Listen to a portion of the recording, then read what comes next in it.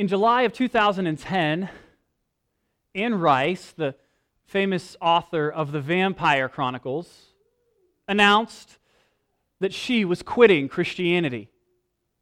She wrote, quote, "Today I quit being a Christian. I'm out. I remain committed to Christ as always, but not to being a Christian or being part of Christianity. It's simply impossible for me to belong to this quarrelsome, hostile, disputatious, and deservedly infamous group. For 10 years I've tried. I've failed. I'm an outsider. My conscience will allow nothing else.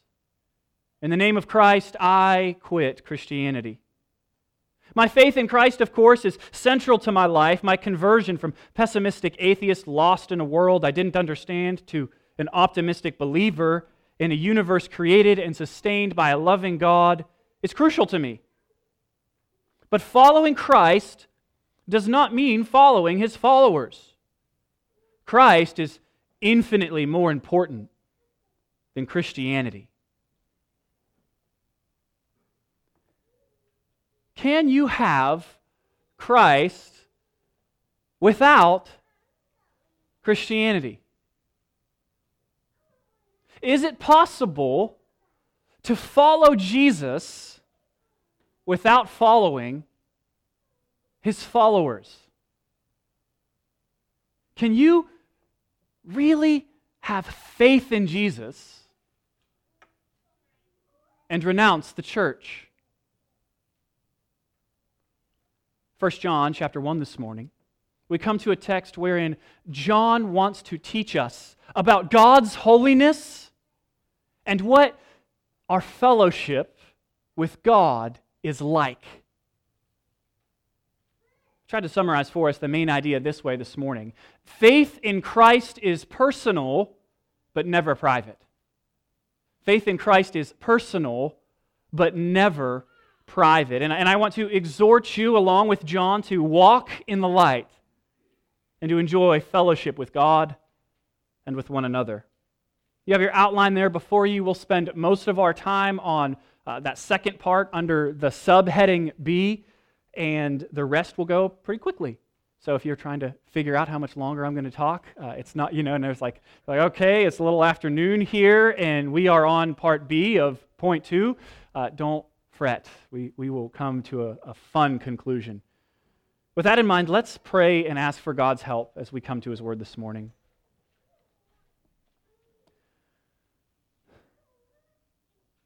Father, I ask that You would quiet our hearts and our minds this morning. You would help us to think well about what You have spoken to us in Your Word.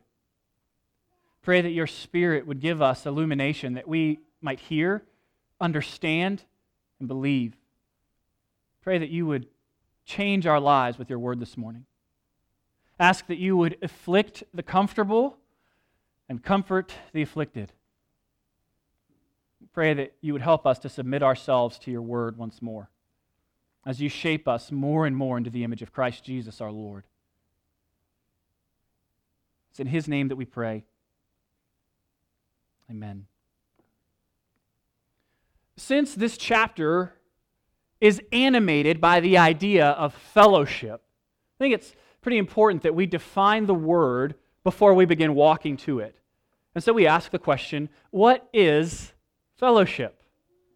And of course, the Greek word for it is koinonia, or as Mike always mispronounces it when we're talking, he calls it koinonia. And he gives me a good laugh. But throughout the New Testament, it's defined as meaning communion or partnership, participation, sharing in. It's living in and with the people of God. It's very interesting. Fellowship in the New Testament is not a warm, fuzzy feeling, but rather it is a committed partnership in which personal interests are subsumed under the common mission of glorifying God, edifying the saints, and evangelizing the lost. Fellowship in the Bible is not static, it's dynamic. It's going somewhere. And of course, fellowship can happen in places like the fellowship hall over there. It can happen in the main hall right here. It can happen during group outings. But I don't want you to think of the fellowship hall or the main hall here when you think of fellowship. When you think of fellowship, I would much rather you think something along the lines of Lord of the Rings. Right? The first installment of Lord of the Rings is called if you don't count The Hobbit, it's the Fellowship of the Ring. If you know anything about that, and you should, if not, you can pick up Tolkien's book this afternoon and start reading. But this group of creatures that don't have much at all in common, they come together for a common purpose, to destroy the ring. And they set out on a journey. And things happen. Suffering, there's joy, and there's suffering, there's hardship, and there's growth. The point is that I'm trying to make here is they're going somewhere.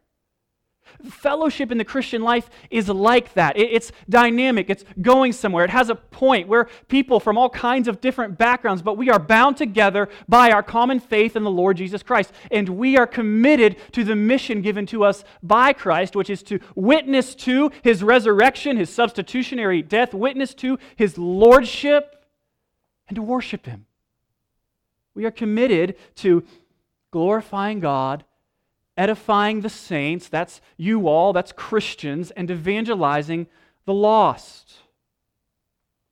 So we could just really simply summarize fellowship by saying it's how we follow Jesus together. It's how we follow Jesus together. With that in mind, let's look at the first 4 verses that John pens for us here in this short epistle.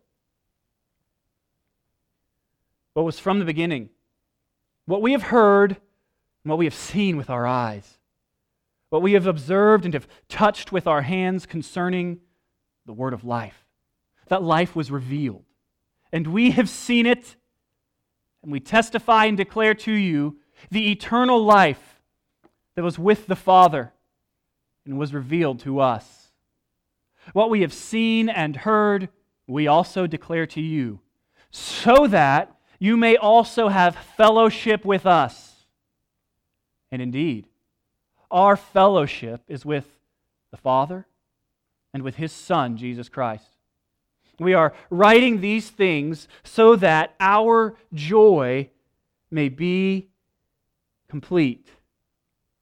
These sentences are a bit of a grammatical knot, but once we untie them, we marvel at their point, which is actually somewhat simple but very difficult to understand. John is saying the everlasting God entered space and time by becoming a man and purchased eternal life for those who fellowship in His Son's life, burial, and resurrection by faith. I mean, we could paraphrase the beginning this way. The source of life who has existed eternally became a man and showed Himself to me and the other apostles, and has made a way for all who will trust in God the Son, Jesus Christ, to have fellowship with the God they were made to know. It's true. He appeared to us. We heard His voice. We saw His face. We touched His hands with our own hands. And we proclaim Him to you. John is proclaiming Jesus Christ. And it's important that we recognize that Jesus is the basis for the fellowship that He is going to call us into. The goal of Him writing is given to us explicitly there in verse 3. Right? He says, we declare these things to you. He's talking about gospel content. So I'm about Christ. We declare these things to you so that you may also have fellowship with us. And indeed, our fellowship is with the Father and with His Son, Jesus Christ. John wants us to have fellowship with God and with one another. And then he says again, he gives us a second purpose clause there in verse 4. We're writing these things so that our joy may be complete. And so at the end of the day, John's goal in this little epistle is to bring men and women into happy fellowship with God and one another. He's after our joy. Indeed, Jesus is the source of fellowship with God. And so one of the things I think we should do is ask ourselves a question when we come to the end of a pericope such as this. And John has sprinkled these kind of self-reflective opportunities throughout his epistle. I think the question at this point is, it's quite simple. Do I have fellowship with Jesus? Have I repented of my sins? Have I placed my faith in his death, burial, and resurrection? Have I been baptized? Am I committed to a church? Am I following Jesus? If you're here and you're a non-Christian, I want to invite you to do that this morning. I want you to know that Jesus welcomes you. You were made to know him. He can forgive you of all your sins, all your wrongdoing. He can give you the true happiness and freedom that you're after. He can give you that which you were made for, relationship with God. John introduces us to the foundation of fellowship, and then he wants to show us the character of fellowship. Look with me at verse 5. This is the message we have heard from him and declare to you. God is light, and there's absolutely no darkness in him. If we say we have fellowship with him and yet walk in darkness, we are lying and not practicing the truth. If we walk in the light, as he himself is in the light, we have fellowship with one another. And the blood of Jesus, his Son, cleanses us from all sin. If we say we have no sin, we are deceiving ourselves, and the truth is not in us. If we confess our sins, he is faithful and righteous to forgive us our sins and to cleanse us from all unrighteousness. If we say we have not sinned, we make him a liar, and his word is not in us. And so John tells us he is after the joy of those to whom he's writing. He wants them to celebrate Jesus, to put their faith in Jesus, to have fellowship with Jesus and with all those who have believed. And then he says the character of this fellowship, how you can know if you're in fellowship with Jesus, is if you're walking in the light. And so we discover he's not only after our joy, but he's also after our holiness. Now, it's not always immediately evident to us that joy and holiness go together. Happiness and holiness hold hands, but it's true, they always grow together. Well, how is that? Well, because we're going to be most happy when we live according to our design, according to what we were made for. And we were made to glorify God and to enjoy him forever. And so the rules that God has established in his word, that he's given to us, teach us how life works best. Indeed, his rules reflect his holy character. That's what this business about light is, right? Do you see this in verse 5? It says, God is light. And you say, well, where did you get this idea of holiness from? And it's from right there. There's a common motif throughout Scripture where light represents holiness and purity, and darkness represents death and sin and decay. And what John is saying, he's saying that God is light. He's absolute, perfect, radiant, pure light. He's entirely holy.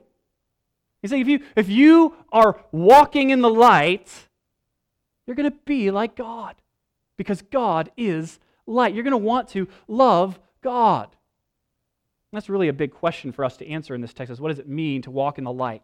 Since it's one of the primary characteristics of following Jesus. We see one of the characteristics is practicing truth. You see it in verse 6. It says, if we say we have fellowship with him and yet walk in darkness, we are lying and not practicing the truth. As you see, John is calling us to do the opposite of walking in darkness and not practicing the truth. He wants us to walk in the light, to be holy as God is holy, to follow God's commandments. And ultimately, this results in our holiness and our happiness growing together. Now, I need to make a quick caveat here so that we don't get confused. We do not earn our relationship with God on the basis of keeping His commandments. Christians keep God's commandments as an expression of our love for God. It's how we love God back. This isn't burdensome for us. John reflects later on in chapter 5, verse 2, this is how we know that we love God's children, when we love God and obey His commands. For this is what the love for God is, to keep His commands. And His commands are not burdensome. Indeed, God calls us to live in light of the way He's made us.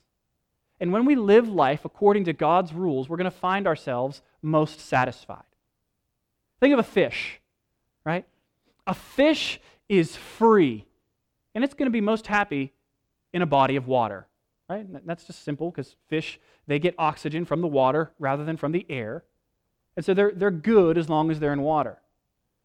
But if you take that fish out of the water and you set it in the grass, its freedom is not going to be expanded, but limited. It's going to flop around and probably be on the brink of death. You see, freedom and joy do not come from the absence of restrictions, but from living inside of the right ones. The fish is freest when it's operating according to its design, to its nature. And friends, likewise, we will be freest and find the most joy when we live according to the way we were made, according to the way God made us to worship Him.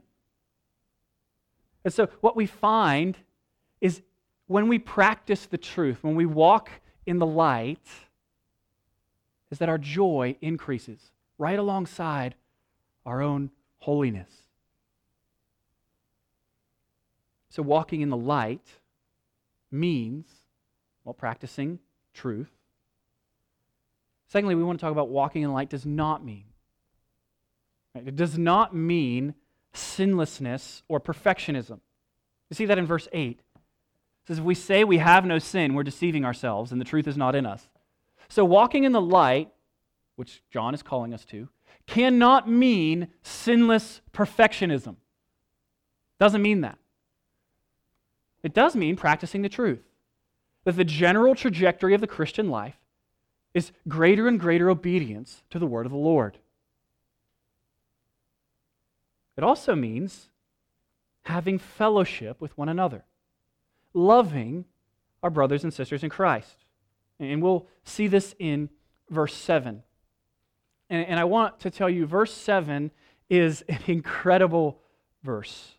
This is one of those verses that if you are a member here at RVBC, I want you to, if you're into tattoos, get it tattooed on your body somewhere.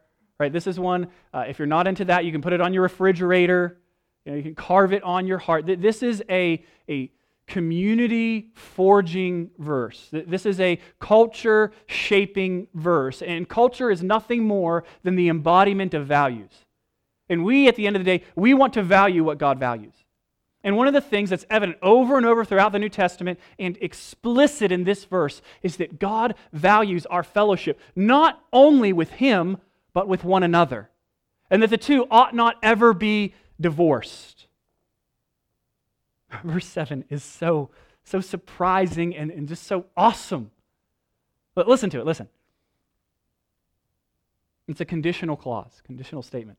If we walk in the light, as He Himself, that's God, is in the light, so here comes the then part, that's the if part, this is the then part, then, I've put then in there, we have fellowship with one another. That's not what we expect. That's not what I expect. When I read this text, I expect if we walk in the light as He is in the light, then we have fellowship with Him. Now, the fellowship here, the one another here, includes God, but it also includes other Christians. That kind of flies in the face of much of contemporary thinking. But it's there, and it's amazing. If we walk in the light as He Himself is in the light, we have fellowship with one another, and the blood of Jesus cleanses us from all sin. So, if we walk in the light as God is in the light, if we live like Jesus would have us live, then we are going to be in fellowship with other Christians. This is profound. We could paraphrase it this way. If we do not walk in the light, as God is in the light, then we will not have fellowship with God and His people.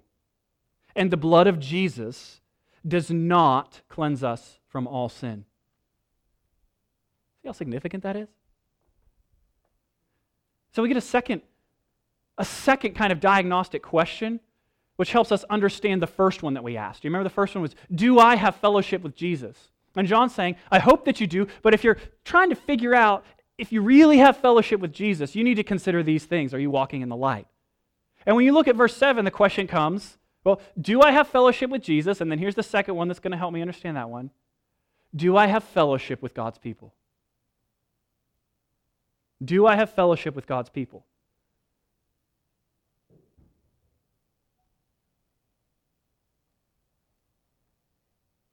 John makes explicit for us here the teaching that if we are truly united to Christ in faith, if we are truly part of that universal church, that big C capital church, all Christians everywhere for all time, then that reality will show up practically. And it will show up in the little c local church. In itty-bitty churches in the middle of Nelson County like this. It'd be similar to say, I'm a Christian, but I'm not attached to other Christians. I'm not accountable to anyone. I'm not under any authority. I don't belong to a local church. It's similar to saying, well, I belong to the Universal Gym. And then somebody says, well, where do you go to work out? No, I don't belong to any gyms locally. Let's have a universal membership. I don't ever actually go and work out. There's not any skin on it. God doesn't call us to some kind of... This is where I get in trouble. So this week I was trying to make a return to Amazon, as happens this time of year, and it didn't quite work out the way that I had intended. I didn't have the right numbers or digits or whatever. And at the end of the conversation, the little text chat bubble on the internet, the woman says, "Thank you for being part of the Prime family." What? The Prime family? This is a family I got to pay to belong to. What are you talking about, Prime family? What the Bible calls us to in terms of our relationships with one another is not like a prime family. Do you understand what I'm saying? It doesn't call us to some okay, I paid my dues and now I sit on my couch and I order things and I get what I want out of it if I want things out of it, and it just sits there. The Bible calls us to real community, real blood, sweat, tears, suffering with those who are suffering, rejoicing with those who are rejoicing, community. If we walk in the light as He is in the light, then we will have fellowship with one another. Brothers and sisters, do you have fellowship with one another? Or are you part of the Prime family? Because Jesus so identifies with His church that to have fellowship with Him is to have fellowship with His people. That's why when Paul is persecuting the church in Acts 9, Jesus doesn't say to him, "Saul, Saul, why are you persecuting this quarrelsome, hostile, disputatious, and deservedly infamous group?" He doesn't say, "Saul, Saul, why are you persecuting the church? Why are you persecuting my people?" No, what he says is, "Saul, Saul, why are you persecuting me?" me. Jesus so identifies with his church, he can say, why are you persecuting me? He so identifies with his church that in Ephesians 3:10, we are told that the church is the manifold wisdom of God. It's how the manifold wisdom of God is made known to the rulers and authorities in heavenly places. So when angels and demons want to know what God's wisdom is like, they look at the church. Jesus so identifies with his church that at the end of Ephesians chapter 1, this one always throws me, it says that the church is Jesus' body. Listen, the fullness of him who fills all in all. That's incredible. I mean, when you think about contemporary notions of what the church is, it doesn't sound like this. It sounds tepid. But when we read what the Bible actually has to say about the people of God and about our fellowship with one another, we, what? It takes our breath away. This is amazing. God has a far higher view of the church than any of us. We have to understand the church according to the Bible. Paul says in 1 Corinthians 12, you are the body of Christ, and individually members of it. Just notice, this word membership is a Christian word. It refers to the parts of Jesus' body. What Paul's saying is that you, Christian, Joe Christian, Jane Christian, you together in the local church are my body. You're part of the body of Christ. When I was younger, I don't even know how old I was. Probably, 7-ish, 8-ish. We'll say that. You guys won't be able to verify it or not if you fact check me, so we're going to go 7. I was around 7, and my dad was preparing dinner, which was a bit anomalous in my home.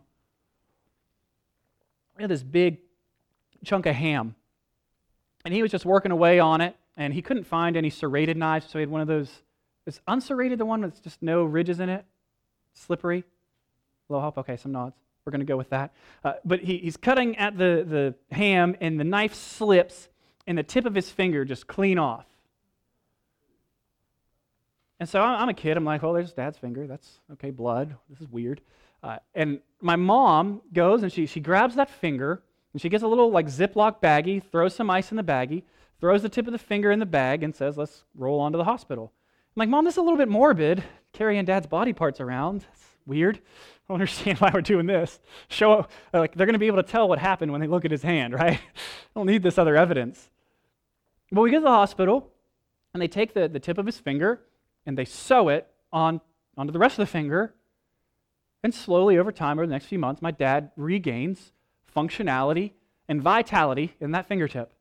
It's almost like the whole event never happened. Friends, to separate yourself from the body of Christ is to make yourself like a fingertip on ice. The longer you separate yourself from God's people, the more vitality and functionality you will lose. The lifeblood of Christians flows to us through the Holy Spirit who has bound us together in the church, in Christ. To attempt to have Jesus without the church is to sever his head from his body. It's grotesque. It doesn't make any sense, brother, sister, to say, I love Jesus, but I hate Christians. Because Christians make up Jesus' very body. I mean, imagine how well it would go over if you said to your spouse, listen, baby, I love you, but I hate your body. It doesn't make any sense. To love your spouse is also to love their body. You can't make a firm distinction between the two. And yet so many of us try to do it with the church. Ask the question, well, why? Why are there so many Christians out in the world like like Anne Rice, who want to say, I want Jesus, I want the head of the church, but I don't want the body of the church. I think as somebody who spent a lot of my life disconnected from a church, there are two primary reasons. One is ignorance. You just don't know what the Bible teaches about these things. And the other is arrogance. It's this idea that my Christianity is just Jesus and me. I mean, the church is there, a little bit like Amazon Prime if I want to take advantage of it, and a little spiritual 5-hour energy drink every now and then, that's okay. But on the whole, I don't need authority or accountability. I can grow in my relationship with Jesus just fine by myself, thank you. That was my position. I was robbing myself of all the delights that come with being part of a church. And I'm so thankful for the men and women who came into my life and educated me on what the Bible says about the church and then challenged me to repent of my pride. And I say, listen, brother, not only do you need other people for your own spiritual life, but they need you. We all have different roles and parts to play. God in His graciousness led me to repentance on this issue. I pray that He would lead you to repentance also. If you're one of those who, you just kind of attend church and you're not really accountable to anybody, not really under any authority. Satan and demons love that. They love it. This brings me to a third way that we can cut ourselves off from the church, or why people do it, is I think we're just self-deceived. What I mean by that is when we are following Jesus together in community, in fellowship, and we have that accountability and that outside authority in our lives, we are far less prone to deceive ourselves. The lies of the world, the flesh, and the devil are easily believed in isolation. When you cut yourself off from others, the voice of Satan gets louder. Its influence gets heavier. This is what sin does. It alienates, it separates, and it destroys. When sheep wander from the fold, thinking they can survive apart from the flock of God, and without shepherds, they keep the wolves well fed. One of my, I don't want to call it favorite books, but a book that I enjoy is Screwtape Letters by C.S. Lewis. And in this book, there's a mature demon. He's kind of a pro at the whole being a demon thing. And his name is Screwtape. And he writes to kind of like a junior demon whose name is Wormwood about things that he should do to lead what they call the patient, or the human to which he is assigned, away from Christ and away from the gospel. And this is some of the things he's written. I've squished it together a little bit. Screwtape writes, "My dear Wormwood, I note with grave displeasure that your patient has become a Christian. There's no need to despair. Hundreds of these adult converts have been reclaimed after a brief stay in the enemy's camp and are now with us. All the habits of the patient, both mental and bodily, are still in our favor. One of our great allies at present is the church itself. Do not misunderstand me. I do not mean the church as we see her, spread out through all time and space and rooted in eternity, terrible as an army with banners. That, I confess, is a spectacle which makes our boldest tempters uneasy. But fortunately, it is quite invisible to these humans. All your patient sees is the half-finished sham Gothic erection on the new building estate. When he goes inside, he sees the local grocer with rather an oily expression on his face, bustling up to offer him one shiny little book containing a liturgy, which neither of them understands. When he gets to his pew and looks around him, he sees just that selection of his neighbors, whom he has to this point avoided. You want to lean pretty heavily on those neighbors. Make his mind flit to and fro between an expression like the body of Christ and the actual faces in the next pew. It matters very little, of course, what kind of people the next pew really contains. Your patient, thanks to our Father below, is a fool. Provided that any of these neighbors sing out of tune, have boots that squeak, have double chins, or odd clothes, the patient will quite easily believe that their religion must therefore be somehow ridiculous.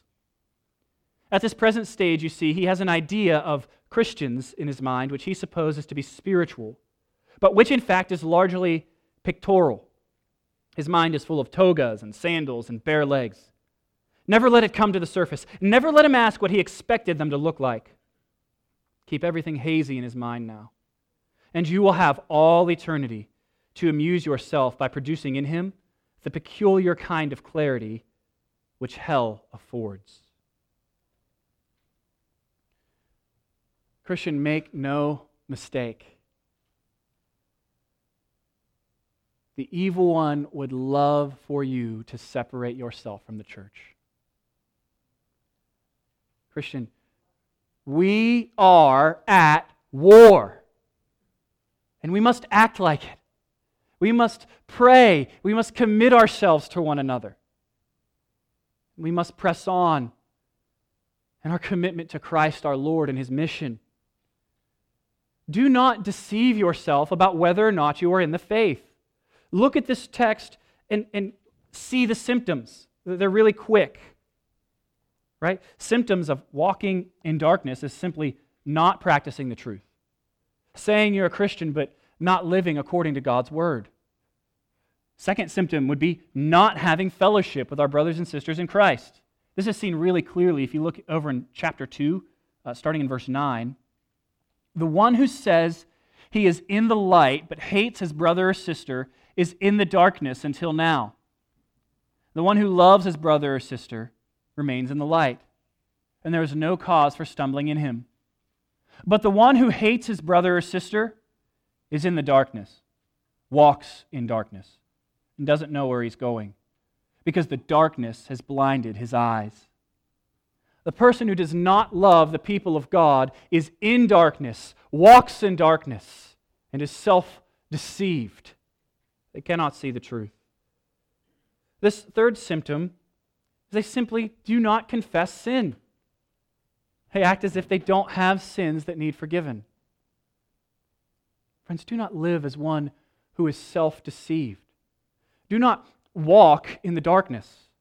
Rather, walk in the light, practicing truth, having fellowship with one another, and confessing sins. That's the third characteristic of walking in the light. Did you see it there in verses 9 and 10? If we confess our sins, He is faithful and righteous to forgive us our sins and to cleanse us from all unrighteousness. If we say we have not sinned, we make Him a liar and His word is not in us. Let's not easily skip over the combination that happens between verse 7 and verse 9. Let me read it to you again, and I want you to just be on the lookout for one dazzling word that makes all the difference. If we walk in the light as He Himself is in the light, we have fellowship with one another, and the blood of Jesus, His Son, cleanses us from all sin. If we say we have no sin, we are deceiving ourselves, and the truth is not in us. If we confess our sins, He is faithful and righteous to forgive us our sins and to cleanse us from all unrighteousness. All of it.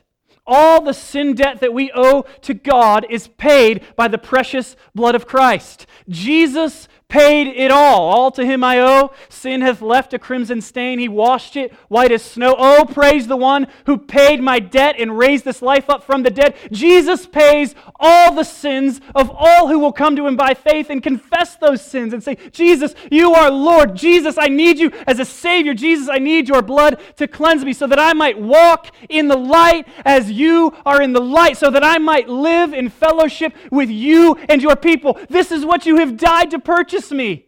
Jesus poured out His blood for our sins and purchased for us fellowship with God and one another.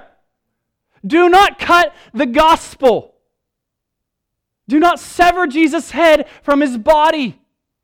Do you understand what a blessing God has given us in the church?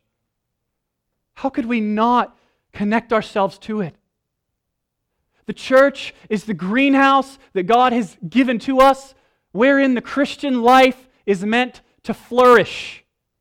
We will grow in the light of fellowship, and we will shrivel in the darkness.